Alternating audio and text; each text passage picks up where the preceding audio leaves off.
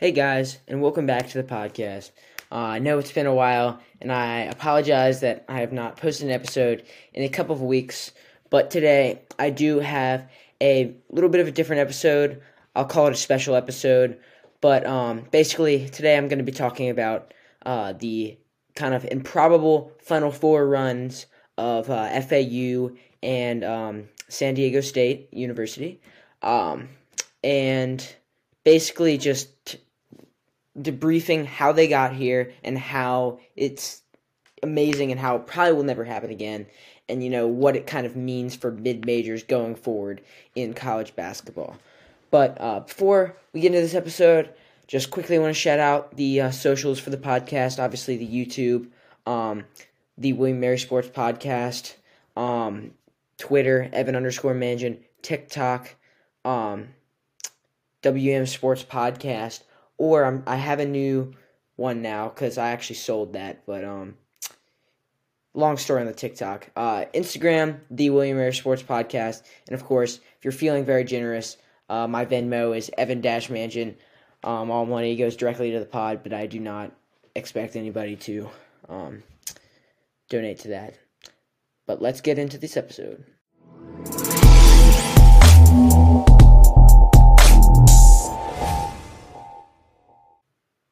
So for this year's Final Four, obviously we have Miami versus UConn, and then we have San Diego State versus FAU. But the matchup I obviously want to focus on is San Diego State versus FAU, which features obviously two mid-major teams who went on improbable runs to get here. So I'm going to start off talking about FAU and kind of like the budgeting surrounding this. So first of all the teams in the region have crazy budgets. Obviously, lower down seeds may not have that crazy of a budget, but lots of teams have insane budgets. And I saw this video on TikTok, and it was basically just saying how much money is flooded into all these different big basketball programs, and it's ridiculous. It's so much money, and you think just the budget differences is crazy, but here's some kind of stats for you.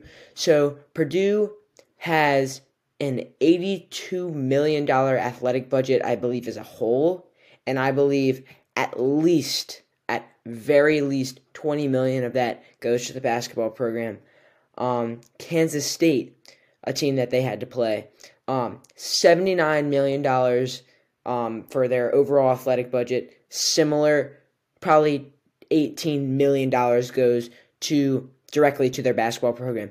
And Tennessee, another team they had to play, $180 million goes towards their athletic budget, with $20 million going to basketball.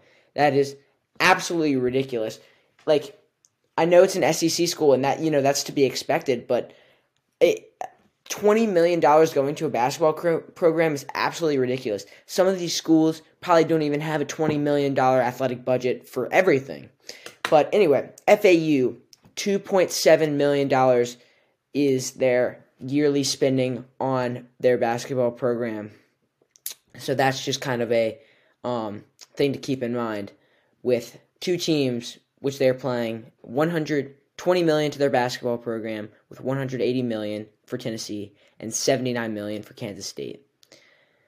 And so their coach, Dusty May, who is easily going to get another job after this, but he's making currently $360,000 a year at FAU, which is less than any other Sweet 16 coach this year. And just to, obviously this is Dusty May's first Final Four career, but to compare him to Rick Barnes, the Tennessee head coach, he's only been to one Final Four, and that was back in 2003 when he was coaching Texas. So really, I mean, now at this point, they have an equal amount of Final Fours. So, and obviously, FAU season isn't over, but Rick Barnes doesn't have anything to show for that. They don't have a champion. He doesn't have a championship. But anyway, Rick Barnes is getting paid $5.5 million a year, which is over double the FAU basketball budget. Total, Tennessee's head coach is getting paid double of what FAU gets to spend on their entire program. Let that sink in.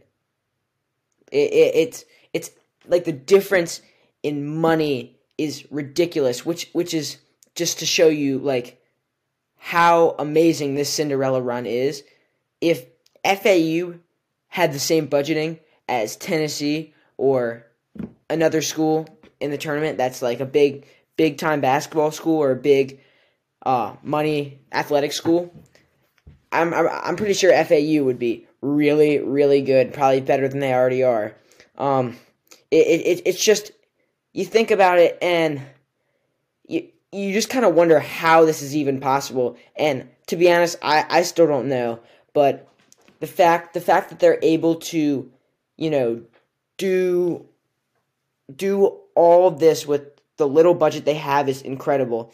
And again, FAU, their basketball arena only holds under 3,000 people, while, Purdue, Tennessee probably hold 18,000, maybe even upwards to 20,000 people, which, the difference in these programs is crazy.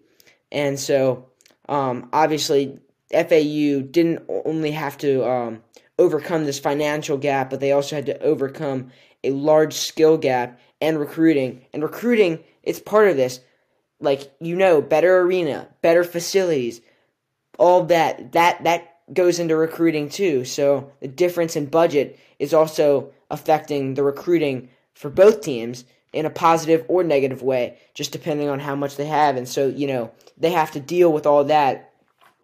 And, they got guys who were good enough, who worked well together, who got hot at the right time, and they made it to the Final Four this year. Even with all of that, they made it through all the adversity, through all these obstacles that nobody honestly could really overcome it. And that's probably why this run to the Final Four for both teams here just combined at the same time will probably never happen again, in just in terms of money.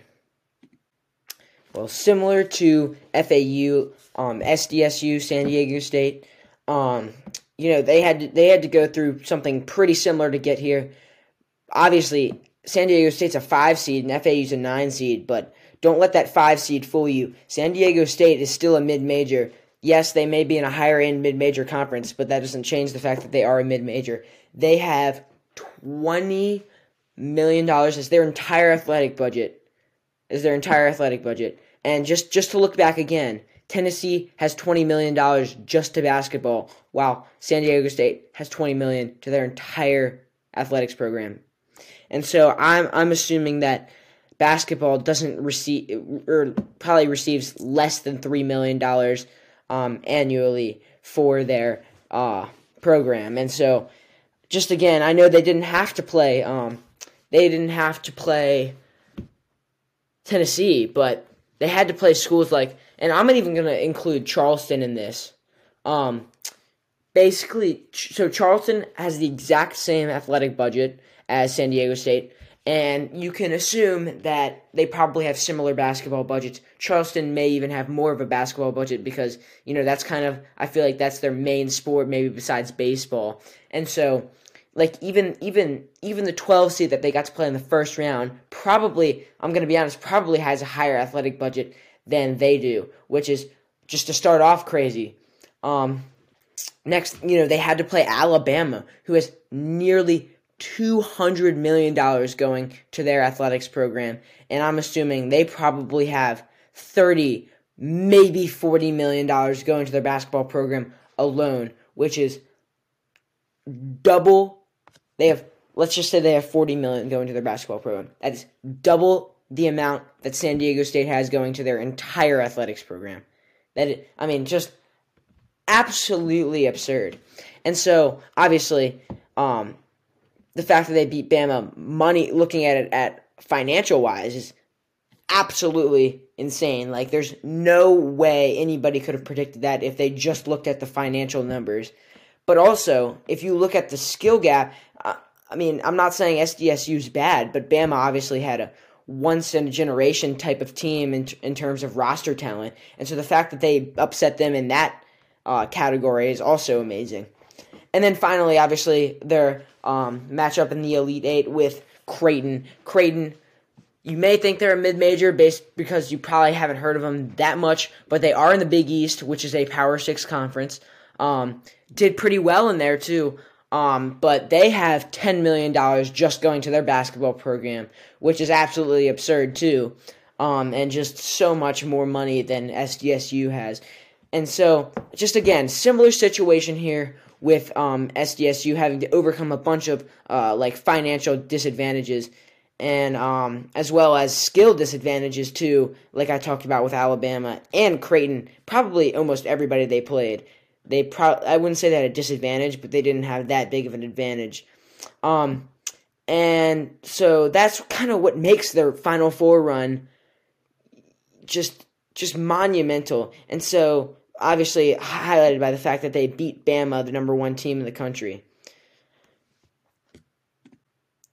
Looking back at these two schools and their improbable Final Four runs, it's eye-opening to other mid-majors, I would say. These schools have now just shown that it is possible to overcome large budgets, skill gaps, and they've shown that they can overcome that and be able to go very far in the tournament with the fact that they are so I don't want to say underprivileged, but definitely just have a lack of money. That's all there really is to say there. But, with this run, college basketball, I think, in my mind, has at least changed forever. And now that we have actually seen it meaning we have 2 mid-majors in a Final Four game, meaning one will be in the national championship game, and possibly one will come away with the title. Now that we have seen that, we know that mid-majors need to be taken more seriously. And this is something I've argued. I mean, I'm a fan of a mid-major team, obviously, William & Mary, but I've always argued for the fact that that mid-majors need to be taken more seriously. But now, with this, I think everybody will have to take them more seriously. I don't think it's honestly an argument anymore. So obviously, they're going to have to be taken more seriously and considered more legitimate threats in March, as we've seen. Obviously in past years we've seen Cinderellas, and now that a mid-major will be in the national championship, we have to take them more seriously in March. And that concludes our episode for today. As always, thank you guys so much for listening or watching, and make sure to check out the socials that I mentioned in the beginning of the podcast, just YouTube, Twitter, Instagram, and hold off on the TikTok. I'll give y'all an update there. And so I will see you guys next time on the podcast.